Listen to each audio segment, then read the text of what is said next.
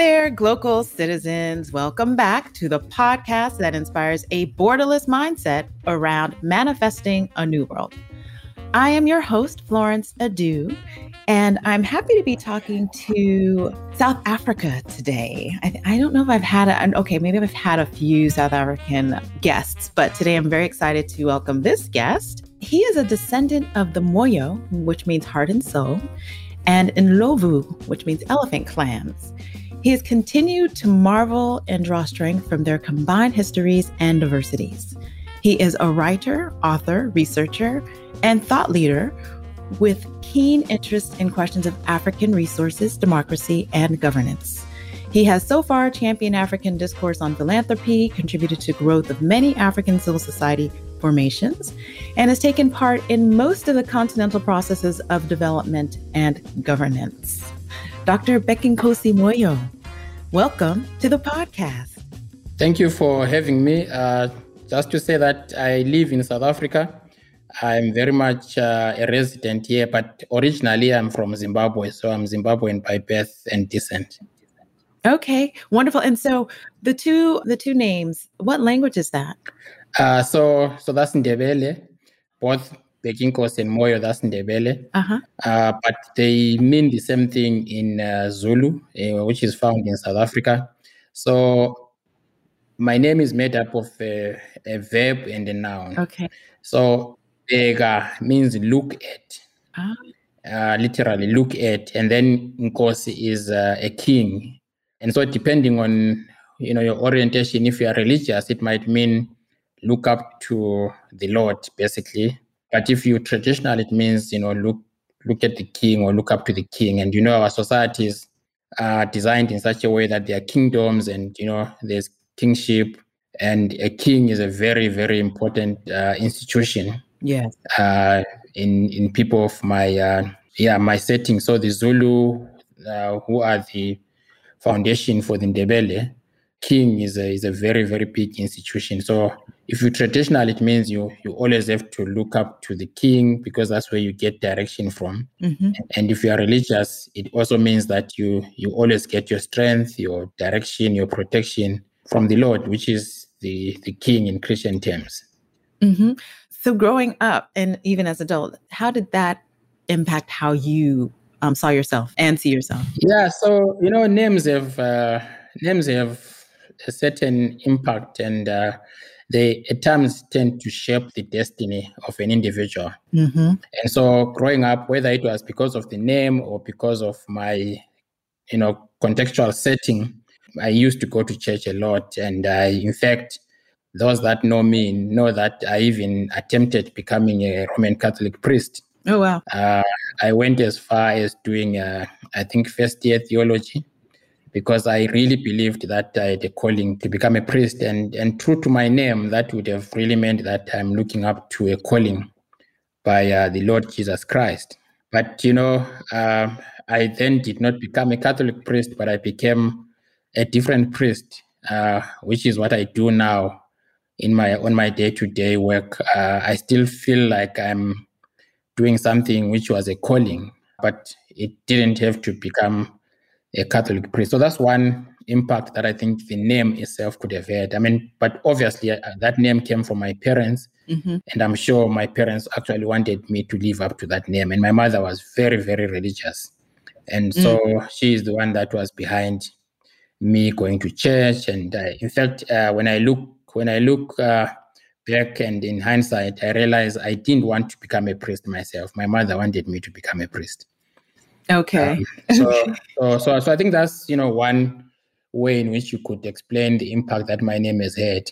But I also am not religious, and that's an irony because I wanted to become a priest. I'm more spiritual. Mm-hmm. And so I do believe that there's a superior spirit, there's a superior being, mm-hmm. that I look up to, who guides my work and protects what I do. And so I think every one of us has that particular being that you look up to, and you wake up and thank that being that you are alive. You do your daily chores, and at the end of the day, you look up to that being and thank that being for protection and for guidance and for blessings.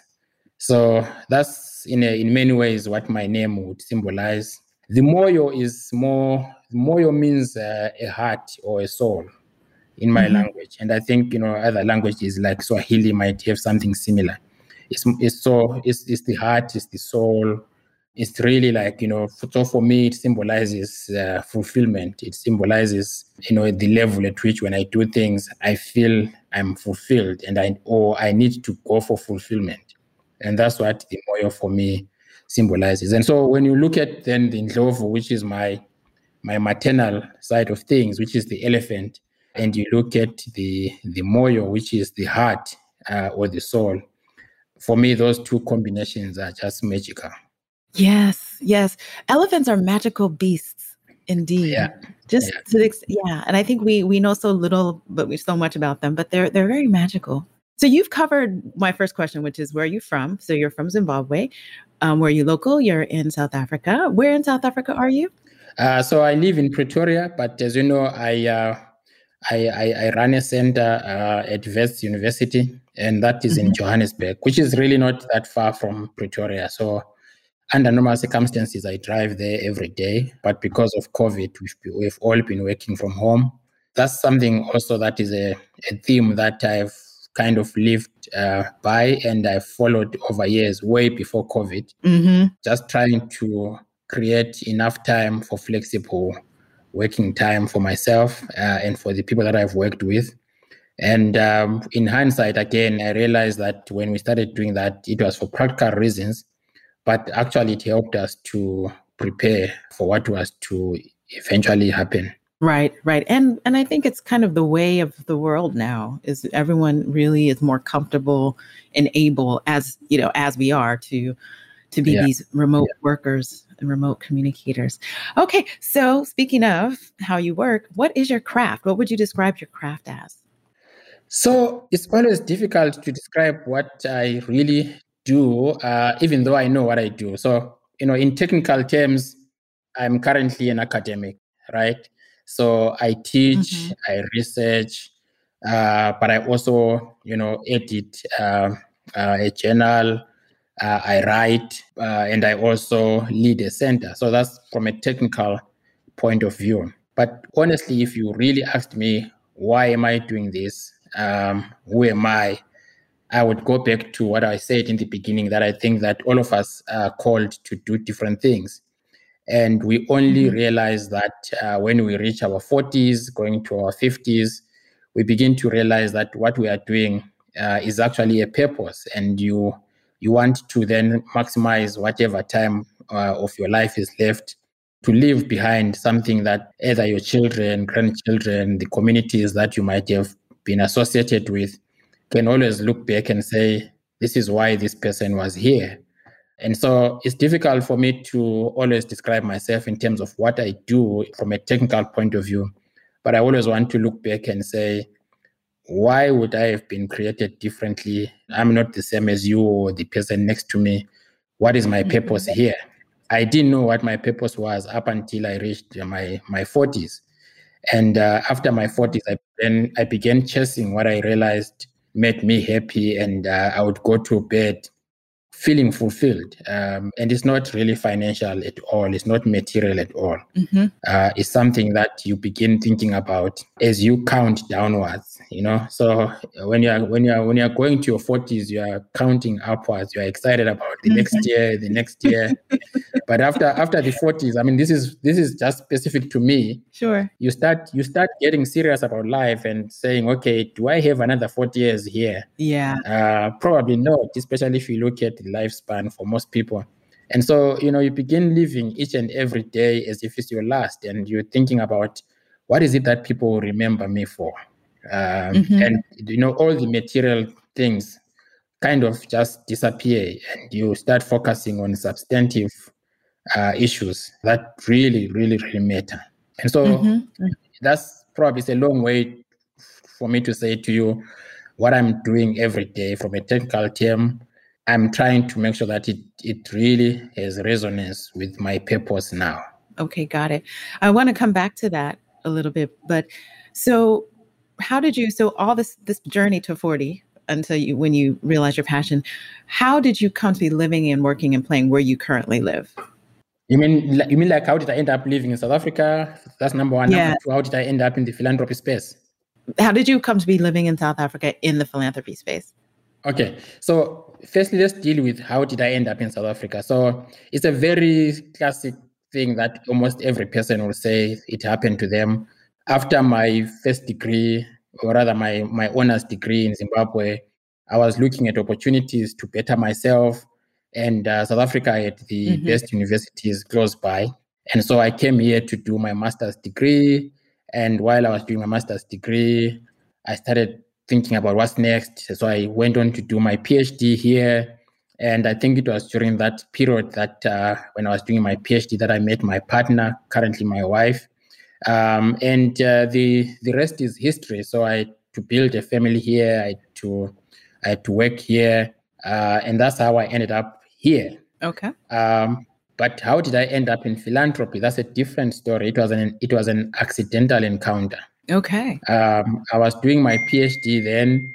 I happened at that. Sorry, I was just answering my call. I happened at that time to be studying, civil society, associational life, and every time I would read around, I would come across certain names like Alan Fowler, Michael Edwards, among others.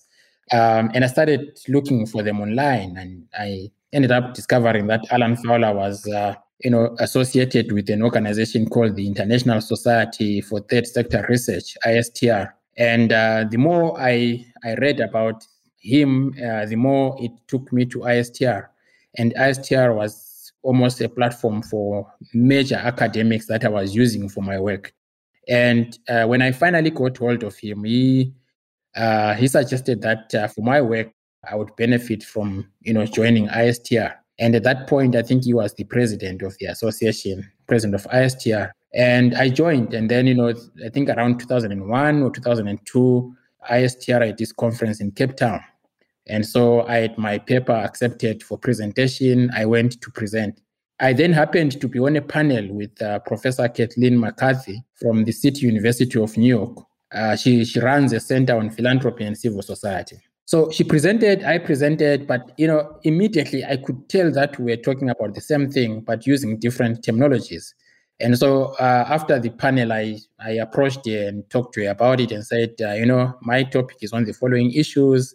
This is how I'm approaching it. And as you heard, I think we are talking about the same thing, but using different words. And obviously, her response was, I get this all the time because I lead a center on philanthropy. And wherever I go to the Global South, I get this. And so she then offered me an opportunity to join them if I'm interested, because she ran a fellowship for people from all over the world who were interested in studying philanthropy, in particular community foundations. And so, it was from that perspective that I applied, I was accepted, and then I attended that fellowship in 2003. And that was the beginning of me changing a lot of what I was studying for my PhD, beginning to focus a lot on philanthropy. And the rest is history, as they say. So I ended up then, just studying philanthropy. My PhD ended up focusing on philanthropic foundations, working in Southern Africa.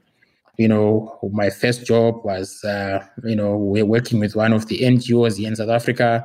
But quickly, I got to be approached by the Ford Foundation in Southern Africa to do a paper on philanthropy in Southern Africa, which was presented in 2004 in Uganda, Jinja.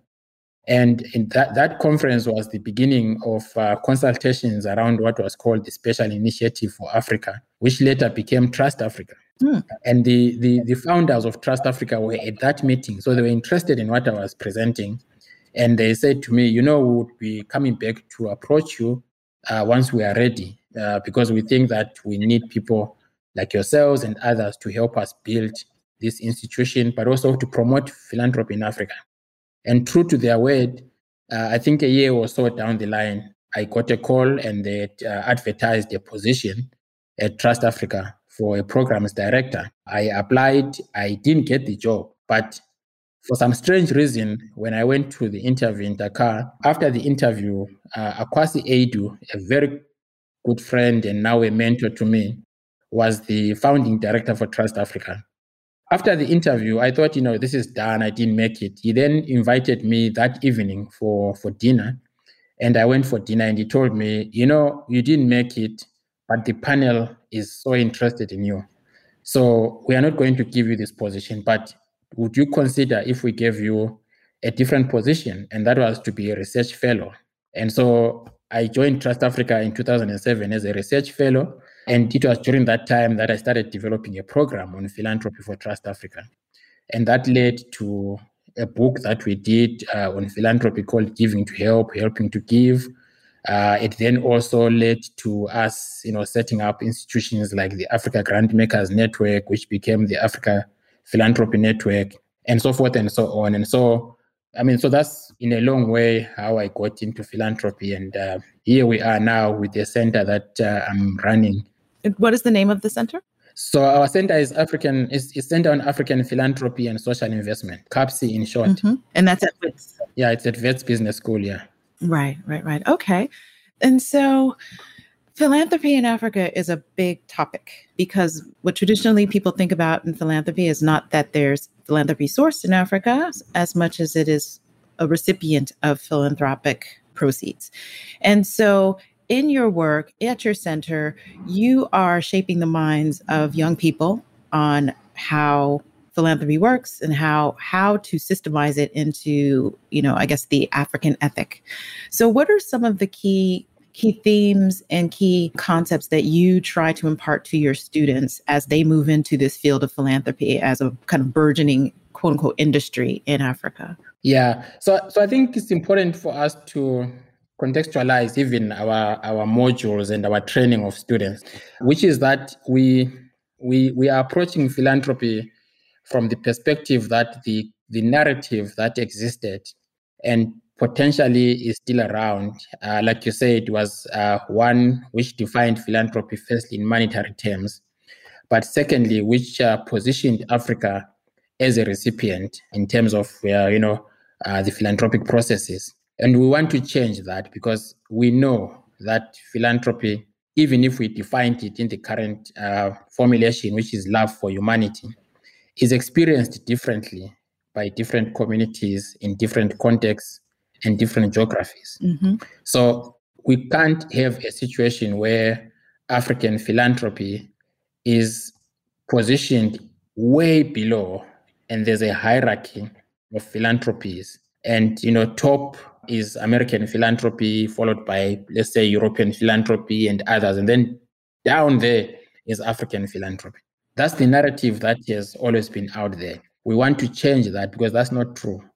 Philanthropy is universal, and African philanthropy shares in that universality of philanthropies. Mm-hmm. It's just different, but it's not inferior or superior to other forms of philanthropy. So that's one area in which we want to change the narrative. And we can only do so if we do research on African philanthropy, write it from the African perspectives and African frameworks, tell our own stories.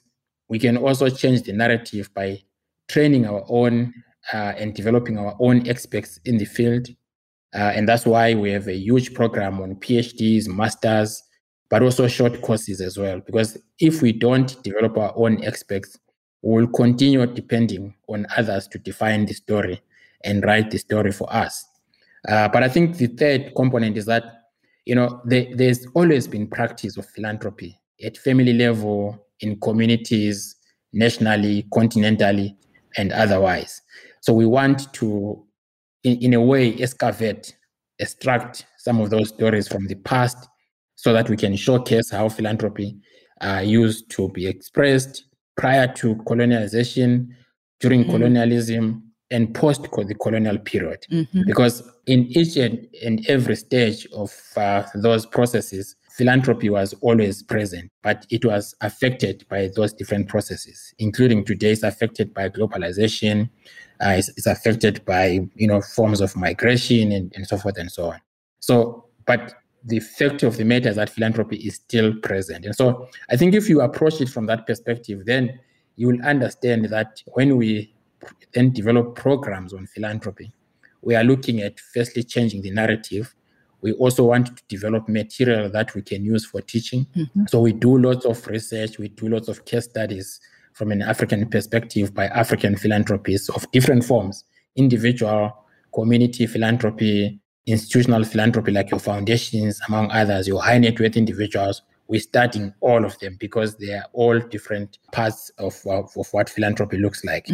But what are we teaching? We are teaching, obviously, from a critical, analytical point of view. Our pedagogy involves not just a lecturer standing there and teaching, but we also engage our students to also have experiential learning, but also to be involved in what happens in day-to-day context. So some of the modules that we are offering right across the board is leading philanthropic institutions.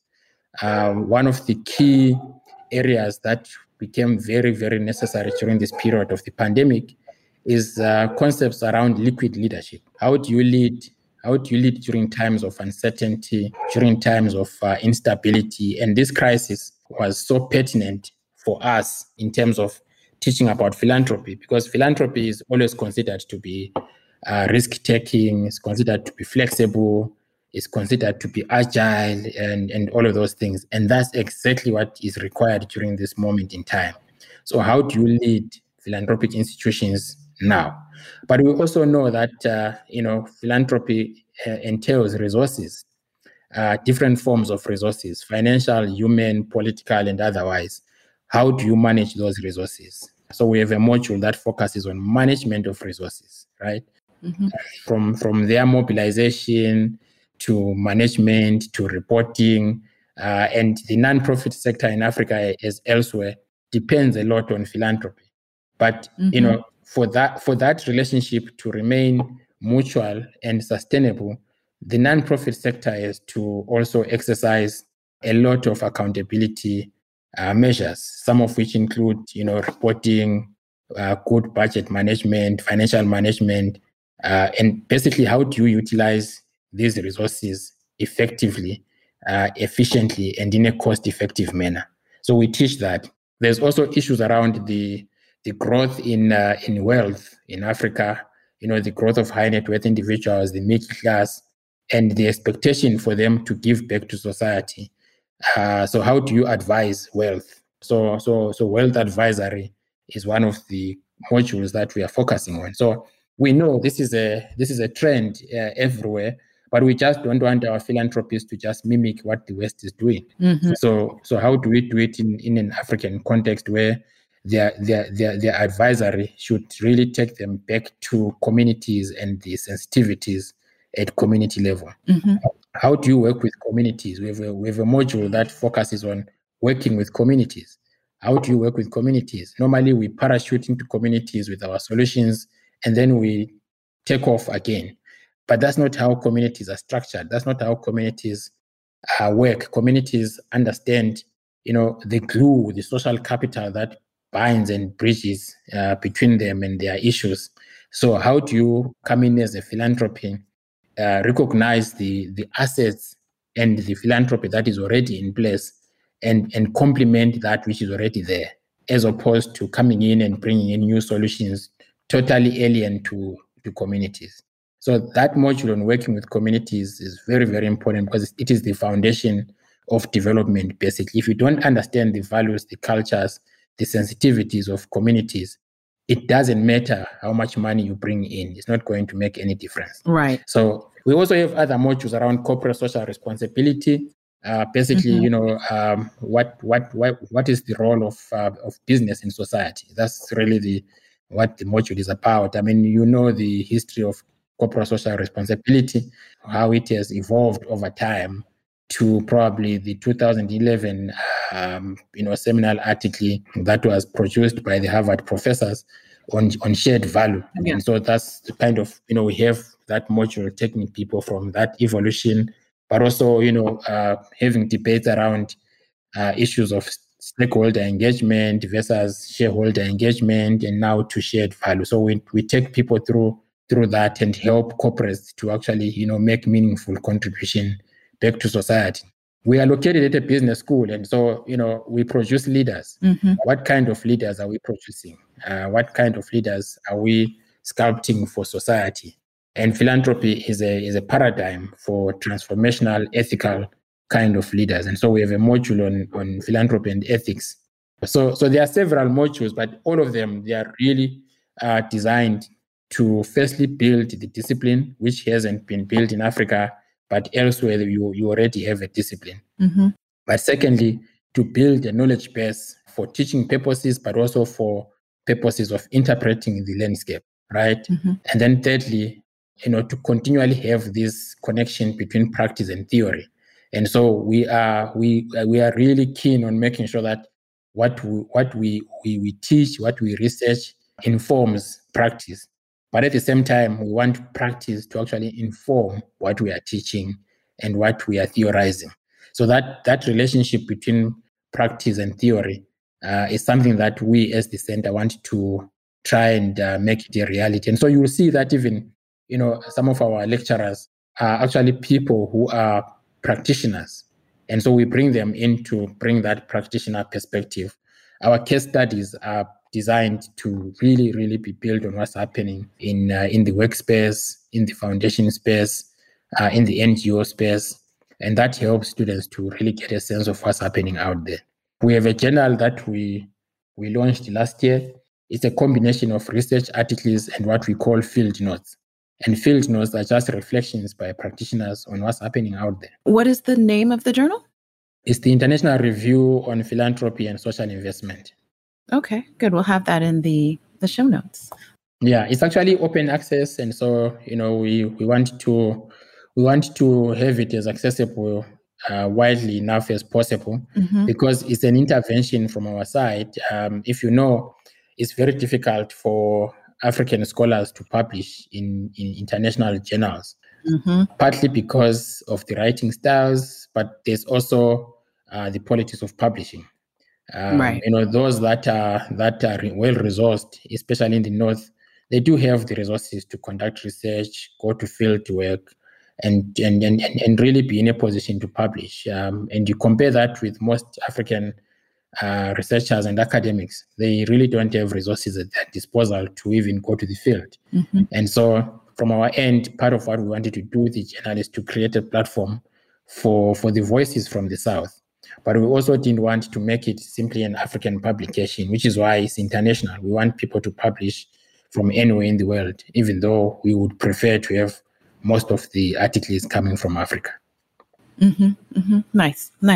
So I want to talk more about the grassroots side of philanthropy and how those who are recipients or those who are stakeholders, I want to say value, but not necessarily value, but just understand it. Because what it sounds to me like in a lot of ways is that the vocabulary that is used on the academic side and the corporate side is not necessarily what is understood by the people who are in receipt of philanthropic, because, people see their church as the same kind of resource that many people see philanthropic funds from, and churches are often recipients of philanthropic funds.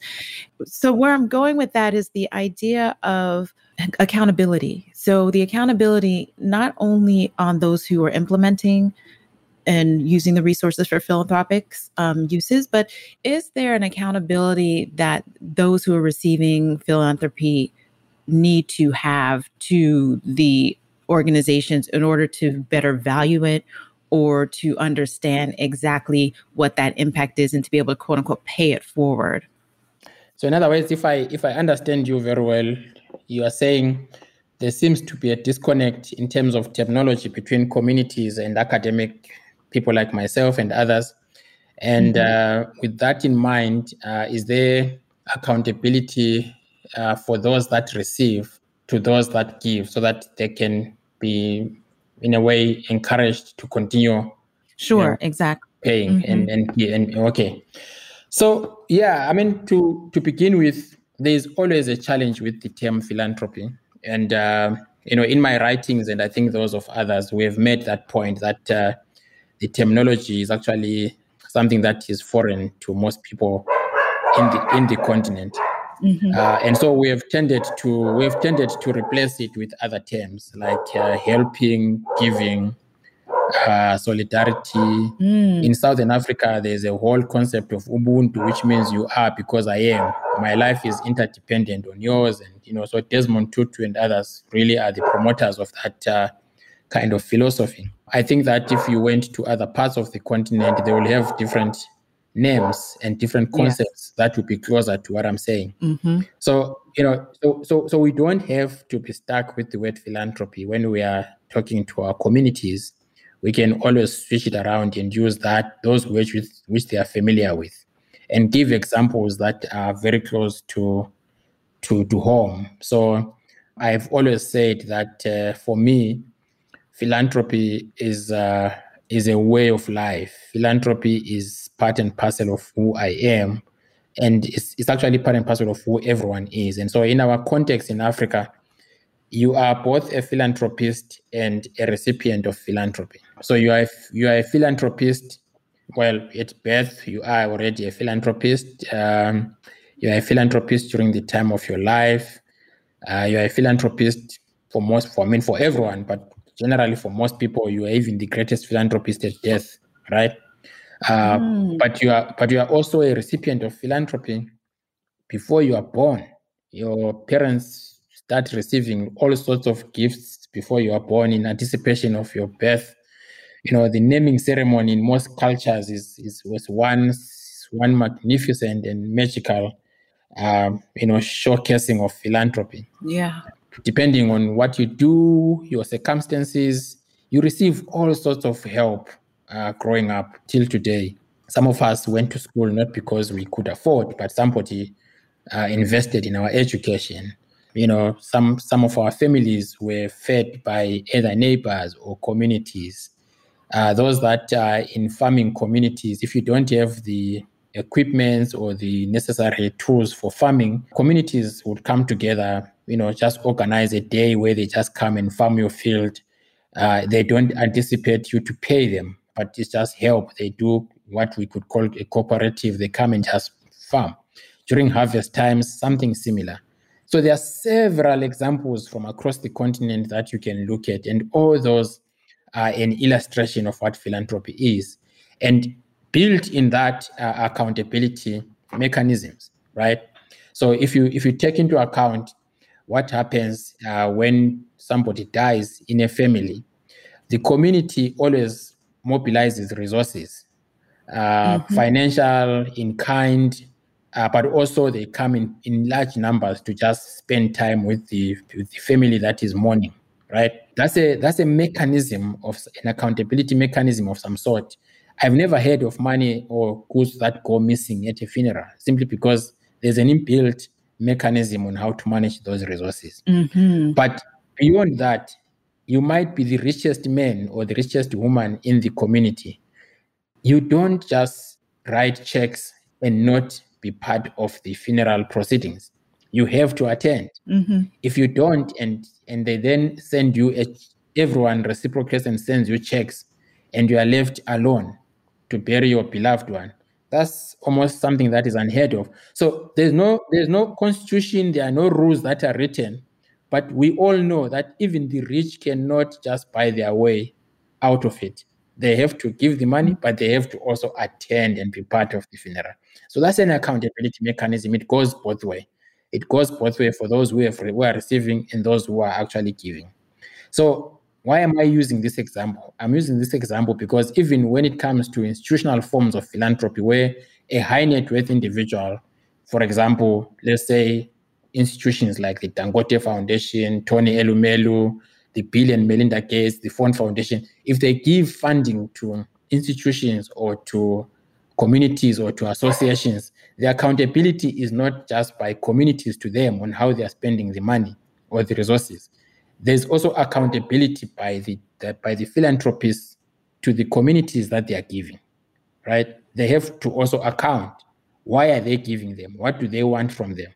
What are the kind of results that should come out of that? What is their responsibility beyond giving the money, beyond giving grants? What is it that they've built into it that will also make sure that they are not just creating dependency on them by communities. And when they decide to exit, what is their exit strategy? So there are all sorts of accountability mechanisms. What is the agenda that needs to be taken into account? So accountability is both ways. If it's just one way, then that's a philanthropy that kills. And I don't know if you are familiar with Tsitsi Dangarembwa's book, Nervous Conditions.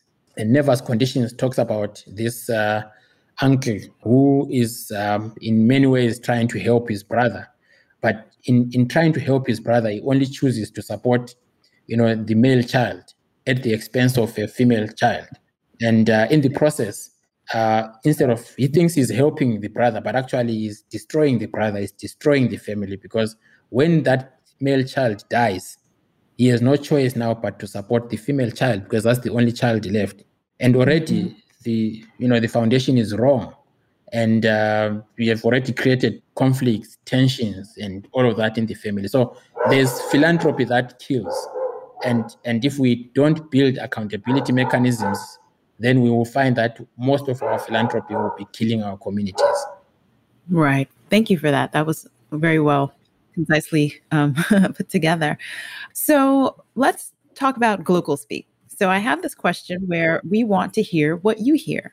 So I asked my guests to share a word, a phrase, or a saying that is a meaningful part of your local experience and why or how you came to value it as Glocal Speak. There are several, but I'm just thinking right now, what would be that phrase that normally comes to my mind every day? I mean, of late, I've been doing some work on the state of civil society in Africa and this capacity to scale up. In fact, coincidentally, we launched a report yesterday, which was commissioned by the Vodafone Foundation, Safaricom, and Vodacom Foundation. So Clearview and my institution, CAPSI, and a number of other researchers from the continent, we did that report. It was launched yesterday. It's looking at the ability of civil society to capacitate itself and scale up, but it's looking at barriers. So I'm thinking, if I think about that kind of work, so there are a couple of phrases. So one is capability and capacity development. And these are two terms that are used almost every day in our spaces in civil society. One is ways to strengthen, civil society to be part of development in the continent, and we have progressive institutions that build the capacity, but also look at the capability of these institutions, especially local institutions, to be able to be conduits of development. But the words are also used in many ways to disempower local institutions, because more often you hear you don't have the capacity to absorb resources, you don't have the capacity to implement, you don't have the capacity to do that, and that is used to justify resourcing northern-based institutions to do work in Africa. And when they come to Africa, they then commission the local institutions that in the first place were accused of not having the capacity to do the work. So those are double-edged swords, basically those two words. So that's the other is localization and domestication. Again, localization and domestication sounds like very good words, and I think these days you've probably heard of the Shift the Power movement, right? Which is really, really talking about we are addressing the legacy of the past, where a lot of resources were located in the north, and that's partly due to the colonial past, racism, and among other forms of discrimination and exclusion. And so we are shifting power to the south, and that's the narrative, and there's a movement that is championing that, and we support it. But the challenge, though, is that a lot of international organizations have actually moved to African cities, and they've localized in Africa, registered in Africa, domiciled in Africa, recruited African experts like myself and others. In the process, that's weakening local institutions. partly because they cannot compete at the same level with these institutions that are now African, but they've got a huge infrastructure behind them. Yes. Secondly, we know all of us, we end up in these international institutions because from a, how can I put it? Just from an existential point of view, they pay more, they offer more security than local institutions. And so, most of us end up in these international institutions. And so basically we are depleting the talent for local institutions. So on the one hand, you hear of domestication, localization, shift the power, and that might sound really, really good because it means we are saying decisions must be in the South, decisions must be located at the local level, power must be held by myself, Peggy, and others like me. But how realistic is that, and how feasible is that, especially if we operate in a system that still favors international organizations, even though they've localized in the South? So that's an ongoing debate and an ongoing issue that we have to deal with ourselves here. Right. So I think that's really like another phrase. And then the final one, I mean, there are several, is barriers. And these barriers could be international, geopolitical considerations are a big barrier to development in the continent. You see, if you follow the money, you will see that it's linked to geopolitical considerations. Yes. There are international factors such as, what I just described now, how donors fund, where they fund, who they prefer, the instruments that they use, among others. But there are also local barriers. I mean, the legal environment under which most institutions operate is to a large extent dependent on the political configuration of a country. So you see different countries have put in place different legal frameworks to basically control institutions like civil society, philanthropic organizations, the private sector, among others.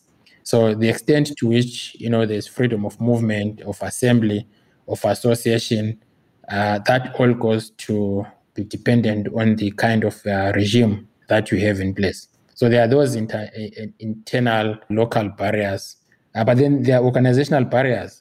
Some of them have to do with the capacity, like we said. Others have to do with leadership. Others have to do with governance.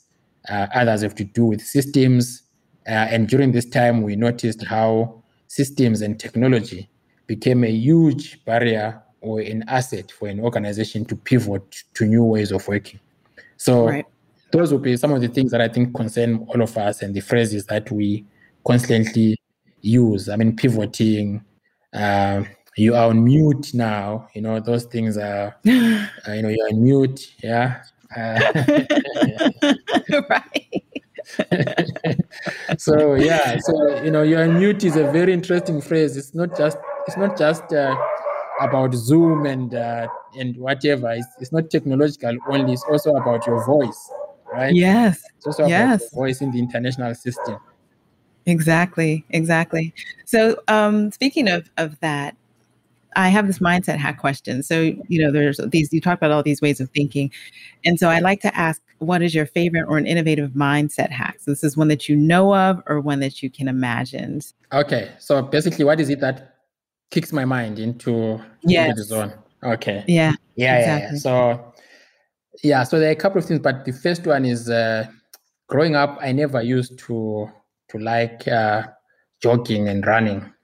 I used to do karate a lot, and karate taught me 5 maxims, which was character, etiquette, effort, discipline, self-control, and I think that has always occupied me and kind of shaped the kind of a person that I am. And so even my mind has to almost follows those 5 maxims. In whatever I do, my mind gets to be aligned around that. But of late, I've kind of gotten into this jogging a lot. If I don't jog, my day sounds and looks a bit weird, and my mind is not really kicked into action. So it's something that I discovered. Well, at school I hated cross country, like long distance. I wasn't even good at sprint. So I really hated running and jogging. But as from 2016 thereabout, I started, doing just 2 kilometers here, 1 kilometer there. And then I discovered that I actually could do 5 kilometers. I could do 10, I could do 15, I could do 21. And I haven't stopped. So I just love conquering distance. I just love conquering distance. Nice. Yeah. And so once I do that, my mind just goes in a zone. Yes, it's a meditation. I absolutely agree. Yeah, I've been a runner for most of my life. So I've been nursing a little bit of runner's knees. So I'm slowly making my way back to the regular runs. And I absolutely agree. Like the exhilaration of getting the mind in the zone on a run is something that's great. But I also use it now. To also, I'm a father, so I also use it now to kind of, it's not really training, but just shaping my kids around it. So I use it to teach certain values. So one of the values that I used to teach them is patience and resilience. So if we agree that we are going to do 2 kilometers, we have to do 2 kilometers, unless it's a matter of life and death that forces us to stop. We have to do 2 kilometers. And the reason why I insist on that is because I want them to realize that if you put your mind on something, don't stop simply because you feel tired, right?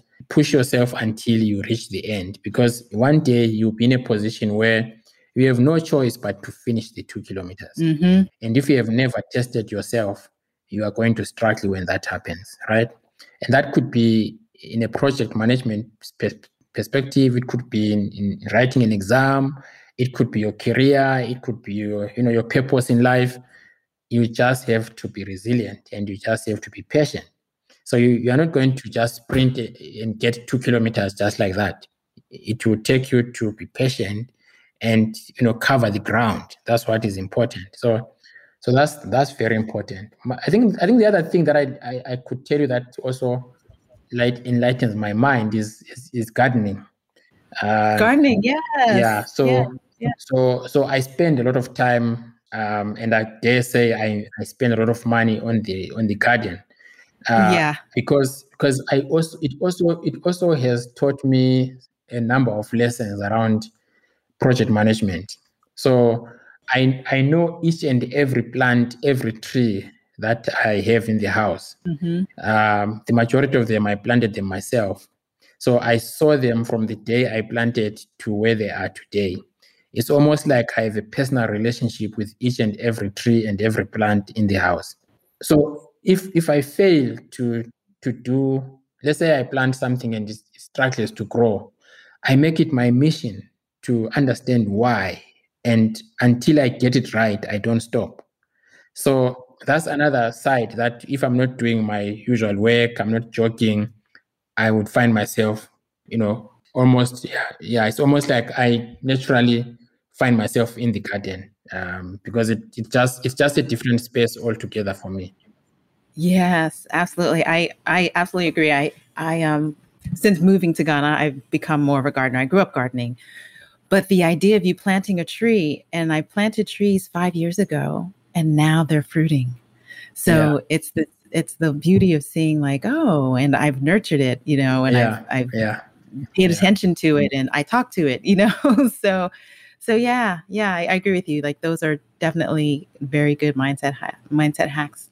So let me ask you, what in your mind is, I don't want to say the future, but where do you see philanthropy in 10 years in Africa in particular? Yeah, so, this is a very important question, because, a couple of years back, it was very difficult to even talk about philanthropy in Africa. It doesn't mean it didn't exist, but we were not talking about it. We were not writing about it. It was very difficult for you to pick a magazine, pick a book, and find a chapter, an article on philanthropy. There were very few local institutions that could identify themselves as philanthropic or the other. But here we are today. Philanthropy has grown in leaps and bounds. in Africa. We now have infrastructure organizations right across the continent. We have the Africa Philanthropy Forum, we have the Africa Philanthropy Network, we have the Independent Philanthropy Association in South Africa, we have the East Africa Philanthropy Network, and other like institutions across the continent that are dedicated to building and promoting philanthropy in its different expressions. So that's one example of what did not exist and it now exists in the past 15 or so years and is growing, right? Mm-hmm. The second is the growth of local philanthropic institutions has also been phenomenal over the last couple of years. So we now have community foundations right across the continent. We have family foundations, we have operating foundations, we have corporate foundations, we have initiatives like voluntarism, corporate social investments, and all sorts of forms of giving that probably used to happen, but they were not given prominence and visibility. Mm-hmm. Now they're happening. They're everywhere. We have conferences, we have dialogues, we have webinars, left, right, and center on philanthropy in Africa and African philanthropy. And that is going to even grow and grow and grow. You have centers like ours now that are dedicated to teaching philanthropy, researching philanthropy, and promoting the practice of philanthropy in bridging the gap between practice and policy and theory. That did not exist. In government now, you have governments that have established philanthropic units, right? Some of them have even gone as far as writing strategies on philanthropy. The government of Rwanda has a strategy on philanthropy, which I happen to write for the government, right? So there's a philanthropy on a strategy in the government of Rwanda. You go to Liberia, there's a philanthropy secretariat, right? That is in the Ministry of Planning. You go to South Africa, the Department of Science and Technology and Treasury are the departments that are dealing directly with different forms and types of philanthropy. You go to Kenya, Ghana, Zambia, you find SDG philanthropy platforms, right? So the point I'm making is that 15, 20 years ago, we did not have all these new and different typologies and different developments. From a policy point of view, again, like I'm saying, different governments are beginning to think differently and to put in place some policies on philanthropy. Philanthropy for the first time in 2014 and 2015 was involved in the formulation of SDGs for the first time. I also had an opportunity to make a presentation at the adoption of the SDGs at the UN General Assembly on philanthropy. And I don't think that had been done before. So there has been growth, there has been visibility, and I think the future of philanthropy in the continent is even much, much, much brighter, given the many challenges that we are facing. ODA, the Overseas Development Assistance, the development aid for governments has declined. It has declined in massive, massive ways. And that has left governments with no choice but to compete with civil society for philanthropic resources, right? Mm-hmm. Mm-hmm. So that's a major, major development in the continent. So philanthropy is going to play a huge role when it comes to issues of development, but also complementing the functions that governments are doing in our different countries, right? The second is that the growth of high net worth individuals in the continent is something that we should all be paying attention to. I'm not sure if you're familiar. A couple of years, I think 2 or so years ago, Oxfam published a report that showed that there are three wealthy individuals in the continent whose wealth is equivalent to 50% of the population. Yeah. The African population. So we're talking about, more than 650 million people's wealth is equivalent to just 3 people's wealth, right? Mm-hmm. Yeah. But the picture of high net worth individuals is actually growing because these are billionaires that I'm talking about. You also have multimillionaires. You've got, high net worth individuals, people whose net assets is $1 million and above. And those, if they really focus their philanthropy to address social justice issues or to address systemic and issues of structure, they are likely to change the narrative of the continent. So there are high hopes really on high net worth individuals. I mean, the recent research by Bridgespan showed that during the period of March 2020 and December 2020, high net worth individuals gave more than they've done in the past 10 years. Wow. They gave about more than $265 million US, and they've never given that amount of money in 10 years. And they did that between March 2020 and December 2020. But that's because of COVID, and COVID affected everyone. Yeah. Right? It's a humanitarian crisis. But why can't we do the same even for other causes that have always been around, like inequality, gender-based violence, among others? Would we be here if high net worth individuals were giving at the rate at which they did last year? We definitely wouldn't be here. So this is a definite call for them to even do much, much better in terms of addressing issues of structure, issues of systems, and issues of social justice, right? So there are key areas that philanthropy will have to focus on as we go forward. One of them is really addressing the scourge of inequality. The second is addressing the issue of climate change.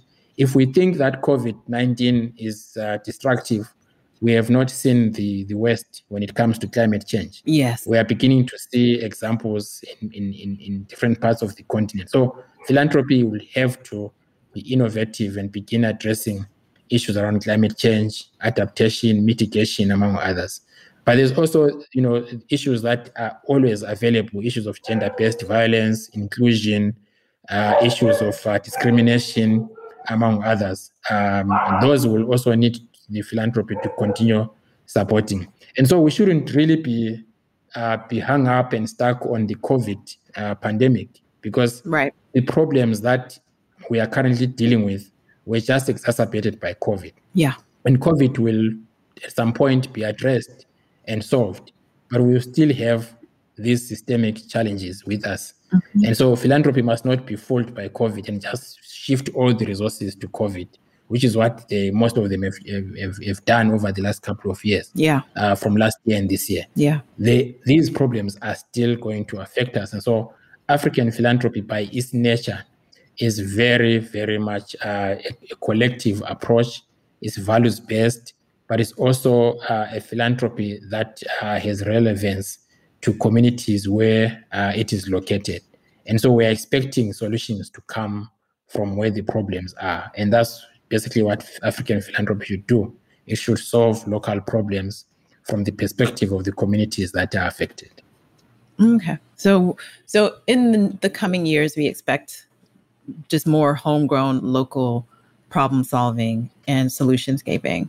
Definitely. It's already happening. I think that we just need to shine a spotlight on that. I mean, if you look at Ebola, you look at earthquakes, you look at the COVID pandemic, who are the first people to respond? It's not international philanthropy. It's not big philanthropy. It's communities. It's local solutions. So that's where, the solutions are. That's where, innovation takes place. And any technology that does not take into account that is not going to be relevant for communities at all. Absolutely. Absolutely. So before I let you go, I can tell that you're an avid reader. And so in your not so academic time, what are some of your favorite titles that you read or have come across over the years?